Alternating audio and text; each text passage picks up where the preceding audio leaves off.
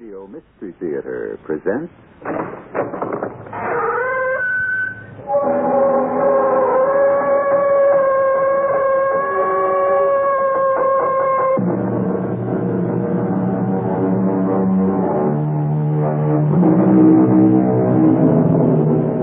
Come in. Welcome. I'm E.G. Marshall. I'm sure you know by now that the door you have just entered leads to a strange world, a land of forbidden fancies, peopled by giants and pygmies, kings and cobblers, saints and sinners.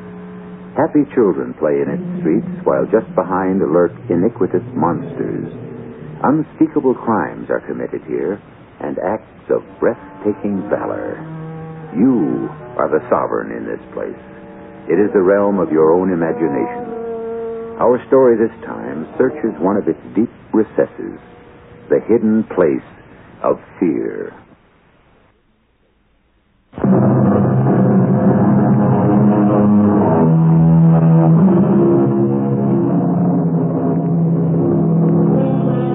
It is the spring of 1861 at a college in a small town in Ohio. In a matter of weeks, the young men will receive the sheepskin scrolls that will confer the baccalaureate degree on them.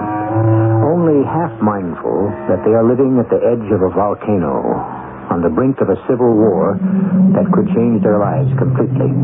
The students seek welcome relief from concentrated study in friendly competition. They meet in such places as the athletic field, the running track, or, as in the case of Bennett Green and Will Dudley, the pistol range.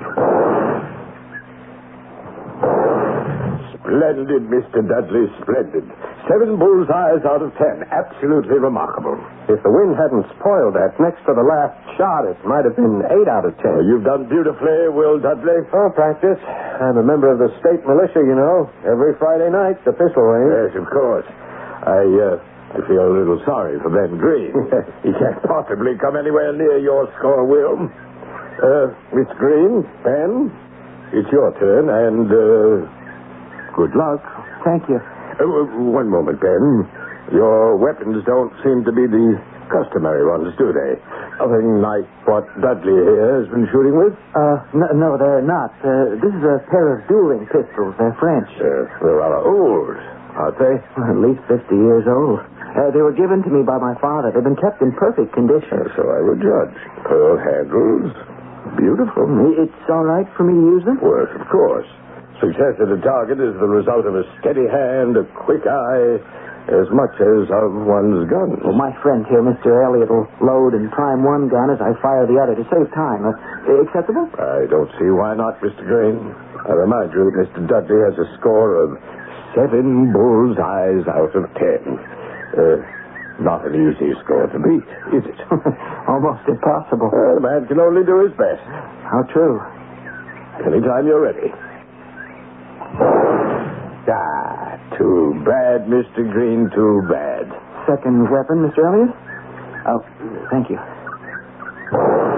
Oh, much better, ever so much better.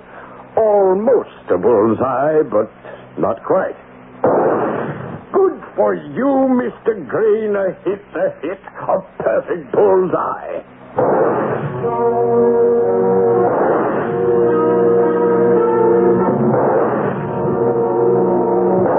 Incredible. Absolutely unbelievable.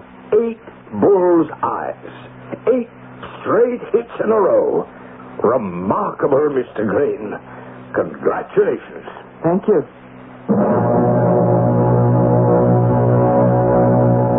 So Ben Green had beaten me again at something at which I was supposed to be unbeatable.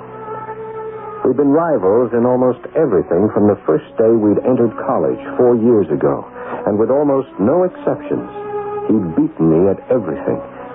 Never by much, but by enough for me to know that I'd never been and probably would never be number 1.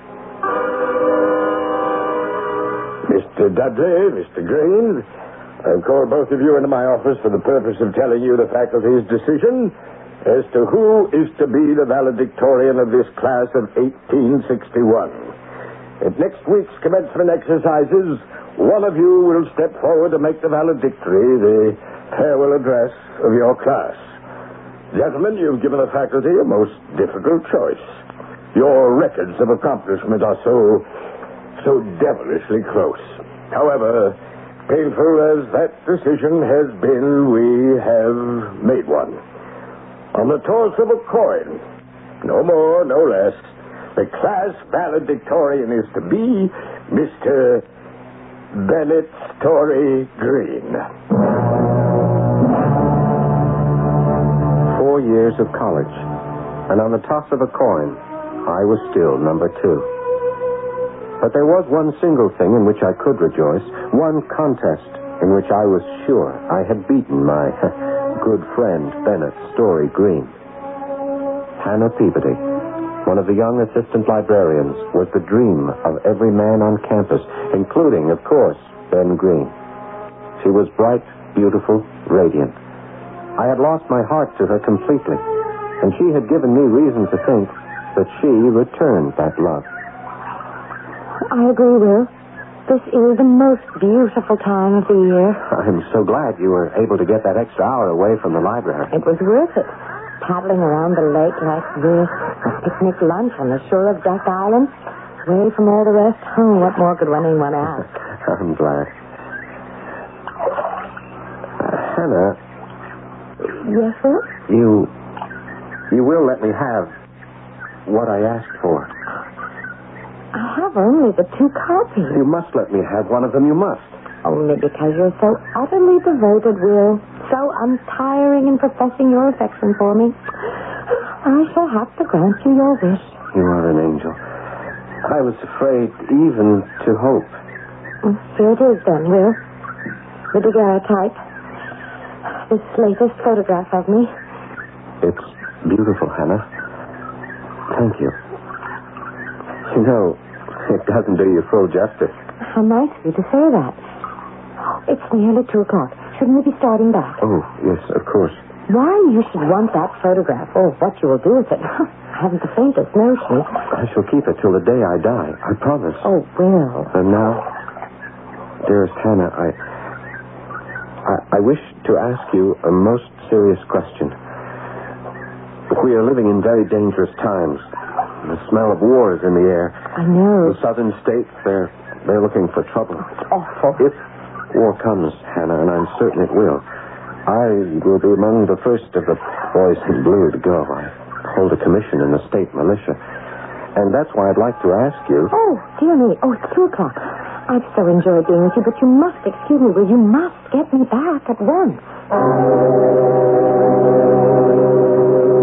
I felt the day was not far off when Hannah would consent to become my wife. I realized I had several impressive rivals, foremost among them Ben Green. But I had no fears. I knew none of them was as close to Hannah's heart as I was. It was a warm spring day, graduation day. Ben had just finished his valedictory address. The open-air ceremonies were ended. I headed straight to where I knew Hannah was sitting. Hannah, my dear. Congratulations, Will. Oh, how very handsome you look in those academic robes. Oh, thank you, Hannah. Oh, this is all so exciting, isn't it? Oh, didn't you think Ben did extraordinarily well with his address? Yes, of course, he did very well indeed. Hannah. Yes, Will? Do you think it might be possible what I mean is that... Sit down, Will. Here, beside me. And do try to calm down a bit. You're actually stammering. Yes, I know. You see, Hannah, the time has come for me to... there you are. Turned out to be a beautiful day, hasn't it? Ben, you were perfect. I was completely, thoroughly impressed and moved by your words.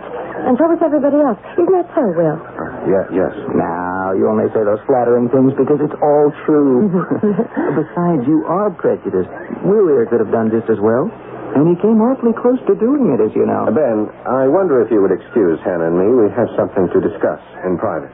We do? At least something I'd like to discuss. In private, if you please, Hannah. Well, whatever it is, It will have to wait, Will. Well, if it's not too private, maybe the three of us could go over to the inn and join some of our classmates in a farewell cup. Oh, do we have time for that, Ben? Just about, dear. And then off we go. Go? What does that mean? Oh, Hannah and I, we're leaving this afternoon just as soon as we change clothes and pack. I don't understand. Ben and I are leaving town. I've quit my job at the library. Where to, if I'm not indiscreet? On our honeymoon. We were secretly married this morning. And, Will, you're the first to know. Is this some kind of joke? It's no joke, Will. Hannah, Ben is pulling my leg, isn't he? I'm afraid not, Will. It's true. Well, you might congratulate her. Or wish us good luck. Never. Never in this world. Now it's you who are joking. Now, listen to me, both of you. Hannah, you give me every reason to think you cared for me. But I do, Will. I have a very warm spot in my heart for you. That's not what I mean. I had hoped you would marry me. Will, I like you. I always have, but I'm in love, deeply in love with Ben. I see. As for you, Ben, I curse the day I ever set eyes on you. From the first time we met, I've been playing second fiddle in our studies and athletics, everything. And I don't think I really cared all that much. Maybe I did. But this is different. This is the last straw. Easy, Will, easy. I set my heart on Hannah to be my wife, and once again I win the booby prize. I tell you something, Ben. If you live to be 100, I will outlive you, and by everything I hold sacred, I tell you from this moment on, I intend to beat you at everything, no matter what you do, everything. For the rest of your life, you are going to know what it feels like to come in second, to be the loser. Is that clear? Very clear. But you'll never see that day, Will. Ever. I won't. I've never told you this. I kept quiet out of pity. You pitied me. Stop it, both of you.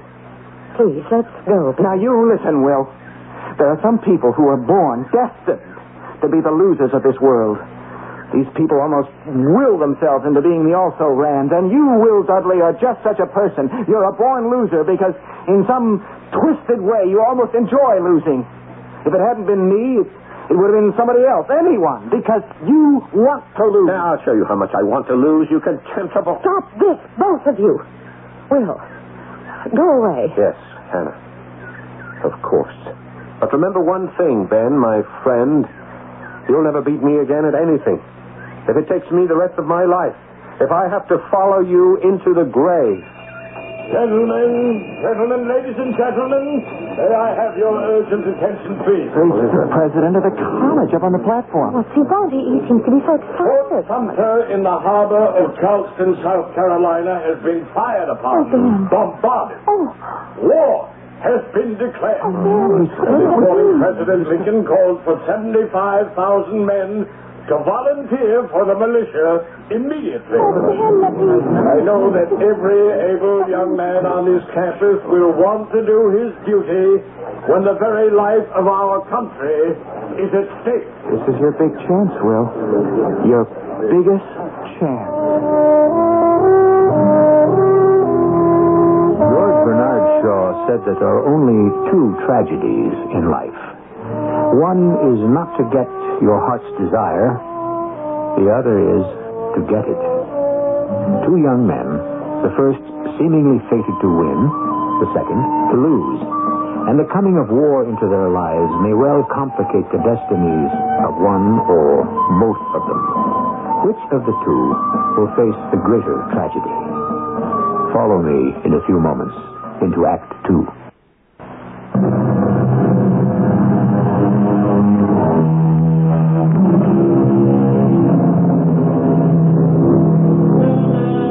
Almost a year later, the early spring of 1862, the big army of the Ohio, under the command of General Don Carlos Buell, lays encamped outside a little town in southwestern Tennessee, poised for its next move.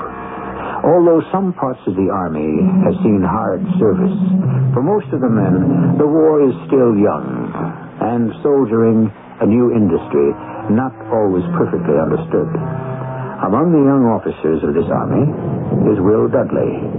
With his previous training in the Ohio militia, he has attained the rank of captains. Sergeant Driscoll? Hey, Captain Dudley, sir. Just how badly off are we, Sergeant? We ain't come out too well, Captain. In that last attempt at that hill up there, Preservation Ridge, I think they call it, at least a good couple of dozen of our men were put out of action. Yes, sir. There's dead aplenty. I see.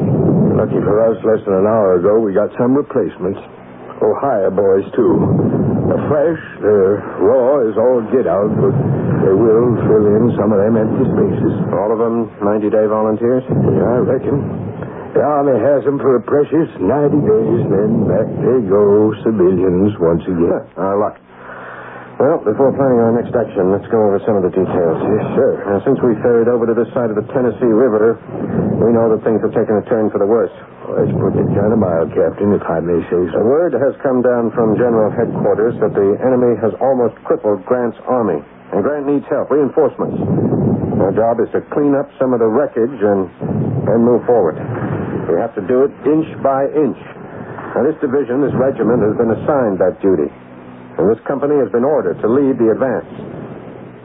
Our first task is to take that ridge.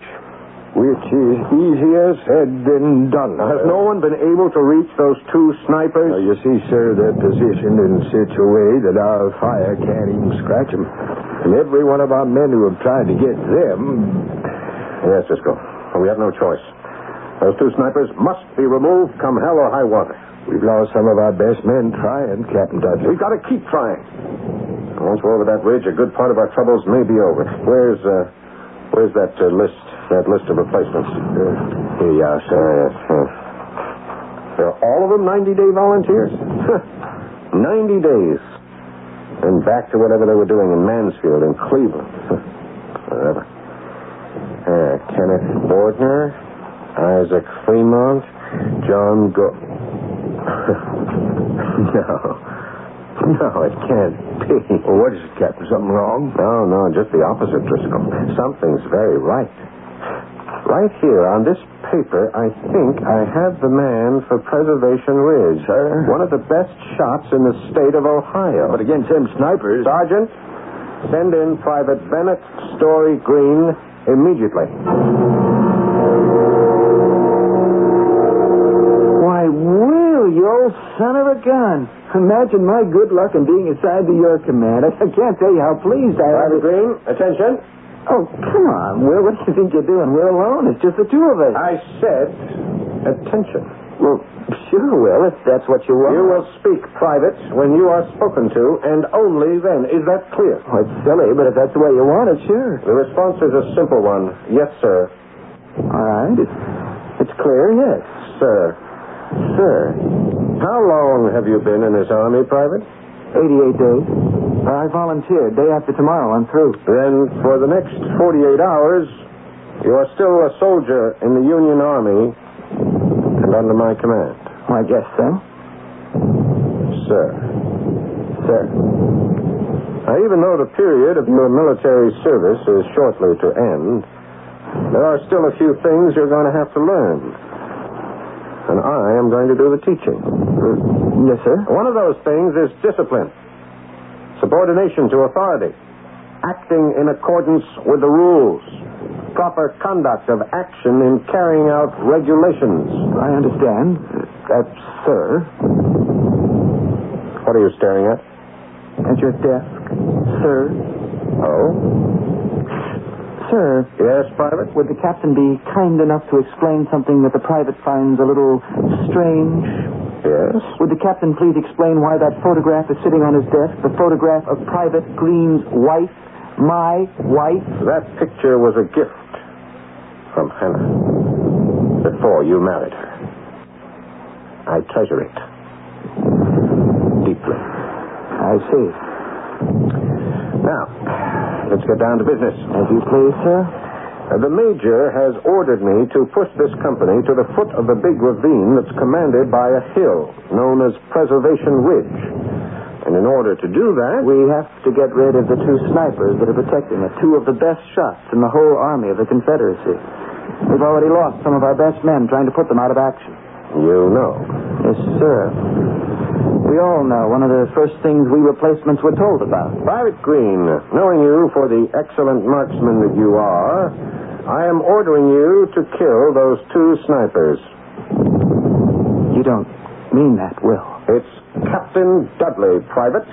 Sorry, sir. You still have that pair of French dueling pistols? The ones your father gave you? You remember? So happens I do.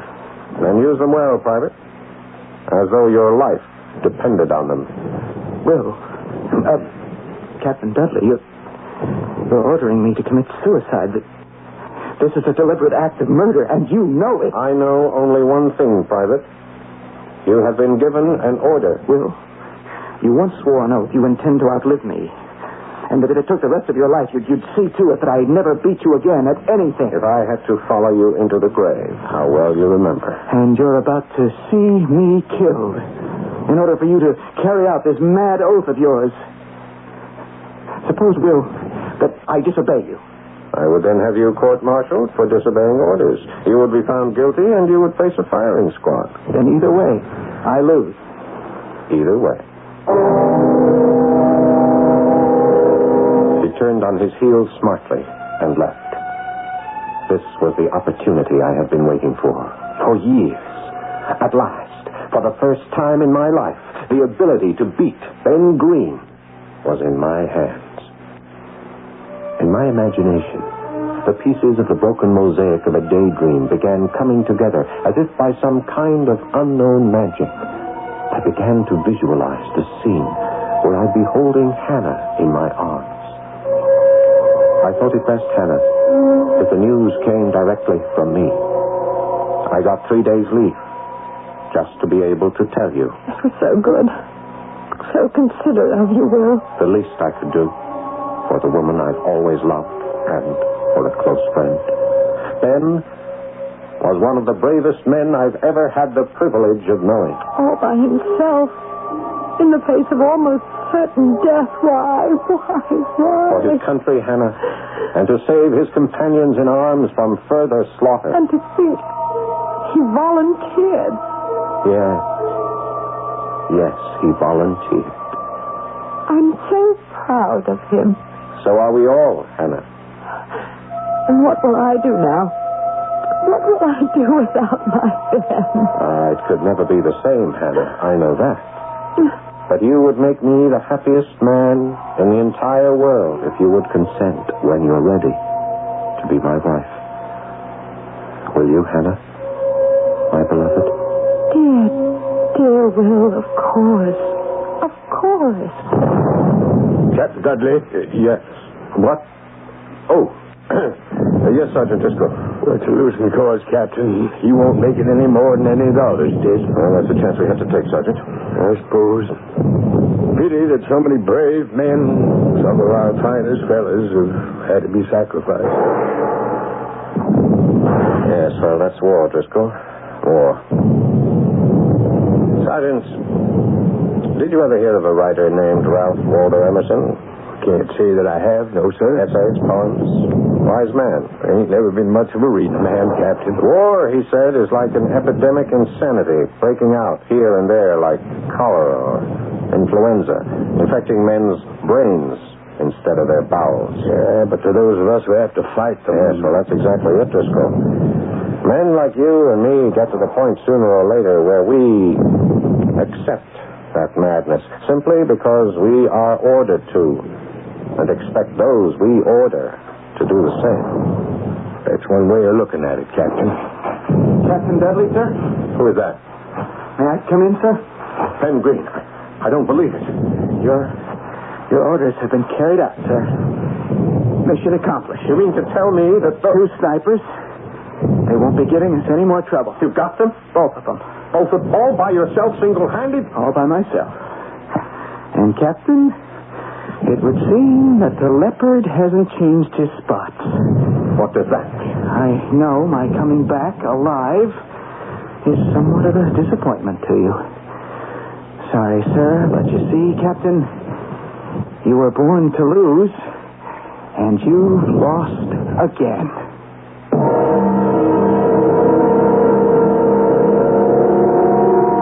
by some miracle, Ben Green has returned from the almost certain death that Will Dudley, his superior officer, ordered him into. Within 2 days, Ben's voluntary enlistment of 90 days will expire. Before it does, a good many strange and unexpected events can and probably will take place. Be with me when I return shortly with Act 3.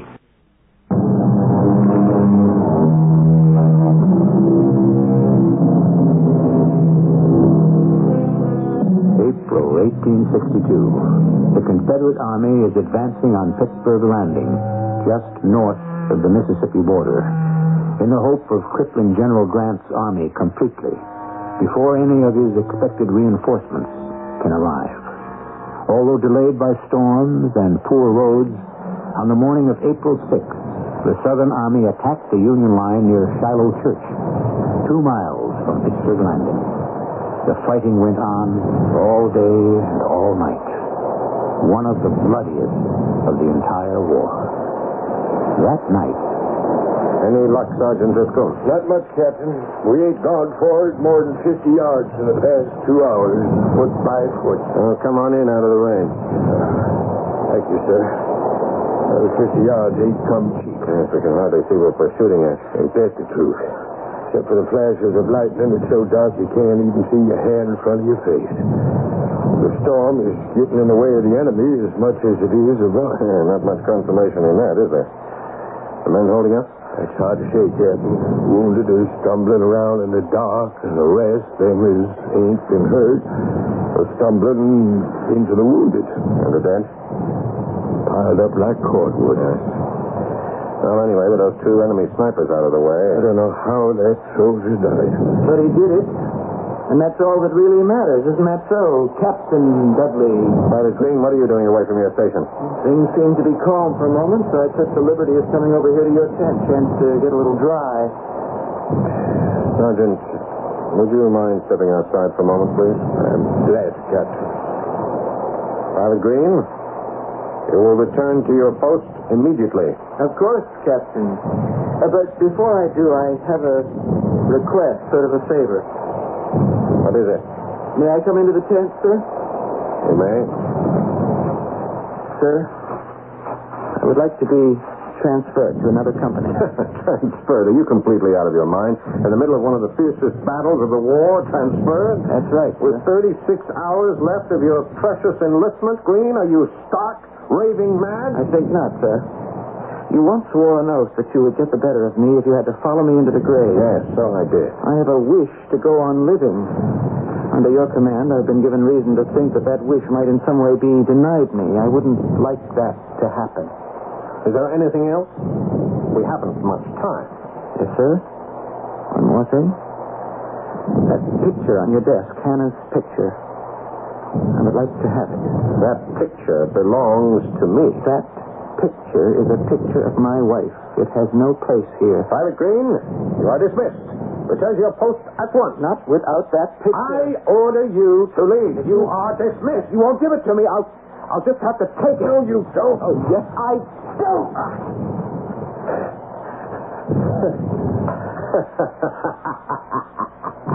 You struck me. I knew it. I knew that sooner or later you'd dig your own grave, Green, without any help at all from me. What is that supposed to mean? This is so funny. You have done it all by yourself. You don't seem to realize what you've done. Your lip is bleeding where I hit you. Yes. Is it indeed? Fine. We'll just let it bleed, won't we? Private Green, you have committed the most profound, the most unforgivable indiscretion. You have struck an officer of the Union Army. You are a most daring man. I'm sorry. And a very foolish one. You know, of course, where this must lead. This is a matter for a court-martial. Of course, you will be found guilty, and you will be shot by a firing squad. You provoked me. Did I, indeed? And what examining officer do you think will believe that? It's the truth. Your word against the word of an officer, private? Don't be ridiculous. But no one saw it happen. I saw it happen. No one else had to. But you just stood there and let me hit you. In the old days at school, you would have made some effort to defend yourself. And get beaten, right? Bill, that's in the past. In your past. With those snipers, you tried to get me killed. You didn't succeed, and now... Now there's not a chance in the world that I shall miss. Not this time. Bill, you can't do this. You just can't. Sergeant Driscoll. Sir, Sergeant. Private Green here under arrest. Take him to the stockade at once. He is charged with striking a superior officer. Take him away. Yes, sir. Will, I'll kill you for this. Some way. I swear I'll kill you. How? I'll find a way. I promise.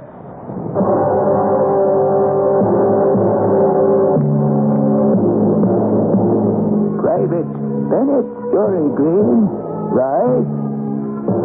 You will stand at attention. You have been charged with the serious act of striking an officer of the Union Army. This court, having weighed all the evidence in the matter, finds you guilty as charged. By the power vested in me by the Commander-in-Chief of the Army, you will, on leaving this court, be stood before a firing squad of your comrades, and you will be shot to death. Sergeant, conduct the prisoner out of this court. Captain Dudley. Colonel. You will be in charge of the execution. Thank you, sir. Thank you very much. He stood facing the 8 men in their ragged blue uniforms, rifles at the ready. The men who in minutes would bring his life to an end. He stood there, his cold gray eyes striking right and left across the landscape, and always they came to rest on me. His face had a jaunty, almost amused air about it. Does the prisoner have a last request? Please see that my pair of French dueling pistols are placed beside my body, in my grave, both of them primed and loaded. Request granted. Detail, attention. Detail, ready. Aim. Fire. I am the resurrection and the life, saith the Lord. He that believeth in me, though he were dead, yet shall he live.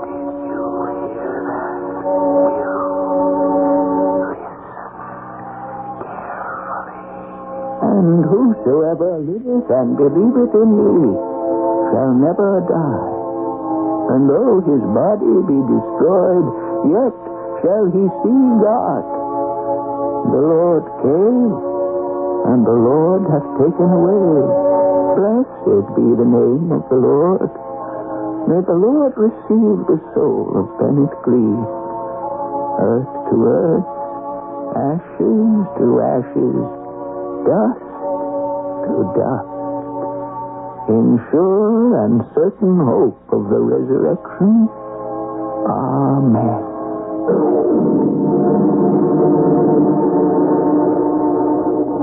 And that was the troubling close of the most tormenting episode of my entire life. Never again would he torture me. Never again would I have to play second fiddle to Bennett Story Green. Days passed. The fighting had been hard and continuous. The taste and smells of battle were still hanging heavily in the air. As far as one could see through the forests among the splintered trees lay wrecks of men and horses. Word had it that this battle at Shiloh had cost each side over 10,000 dead and wounded. It was during the first faint gray of morning several days later. Sergeant Driscoll? Sir? Have we collected all our dead? All that we could find. Trenches are dug, ready to receive the bodies. Any luck with identification? Some impossible in some cases. I understand. The wounded? I'm afeard most of them have died, sir. Of neglect, I reckon. Well, no fault of ours. Army regulations provide that the wounded must wait, as you know. The best way to take care of them is to win the battle. Which we have done. Yes, Cisco. Victory is the best advantage a wounded man has for getting medical attention. The enemy. Is he gone? Completely? All except for an occasional little group of their skirmishers. Young lads who keep poking their noses here and there just to see what's up. So close you can almost see them. Any danger, Sergeant? Well, nothing I'd call the least bit serious, sir. They just keep hugging the earth as if they loved it. Every once in a while, they unflatten themselves long enough to take a pot shot in our direction. In that case, order your burial squads to get to work. Yes, I will. On second thought, it might be best to assemble the entire company first for a roll call. See where we stand. Whatever you say, sir.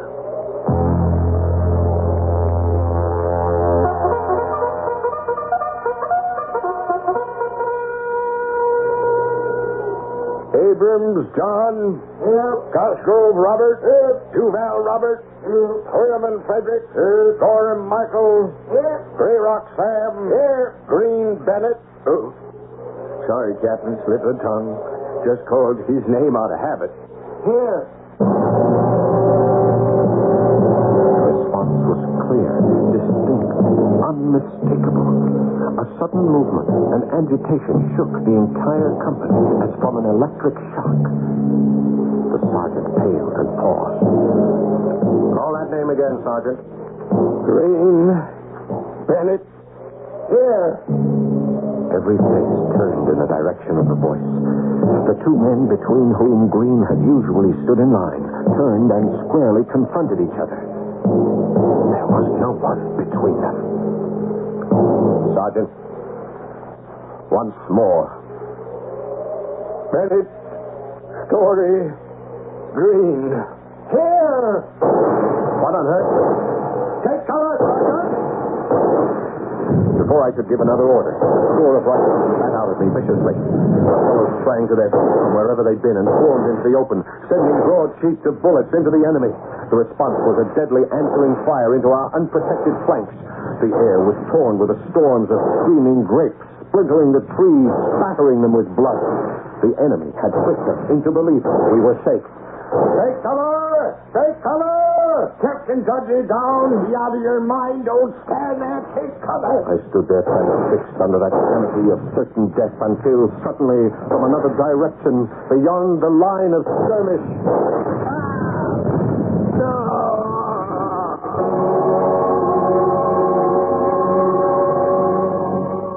Good man, that Dudley.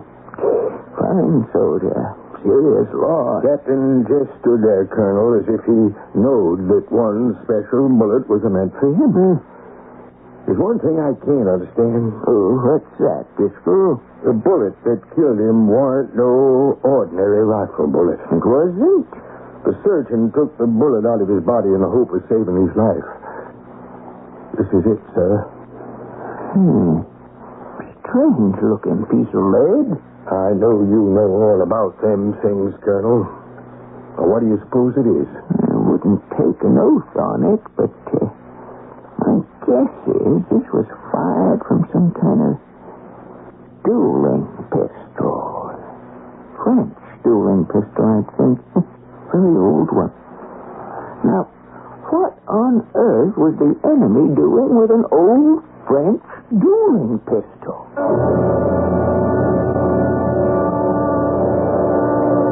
Was your pistol, then, wasn't it? One of the two that were buried with you. Yes, Will. It was. You swore you'd kill me. You kept your word. You said I'd never beat you again if you had to follow me to the grave. So I did. And I've lost again. Stop trying so hard, Will. Stop trying.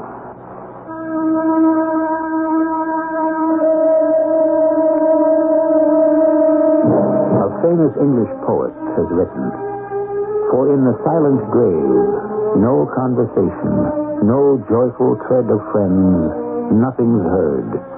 For nothing is, but all oblivion, dust, and an eternal darkness."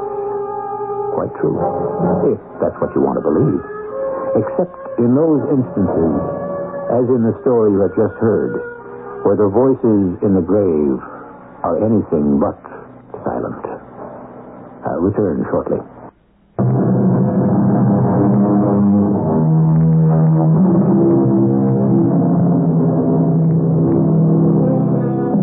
In 1861, at the age of 18, Ambrose Bierce responded to Lincoln's first call for volunteers by enlisting in the 9th Indiana Regiment.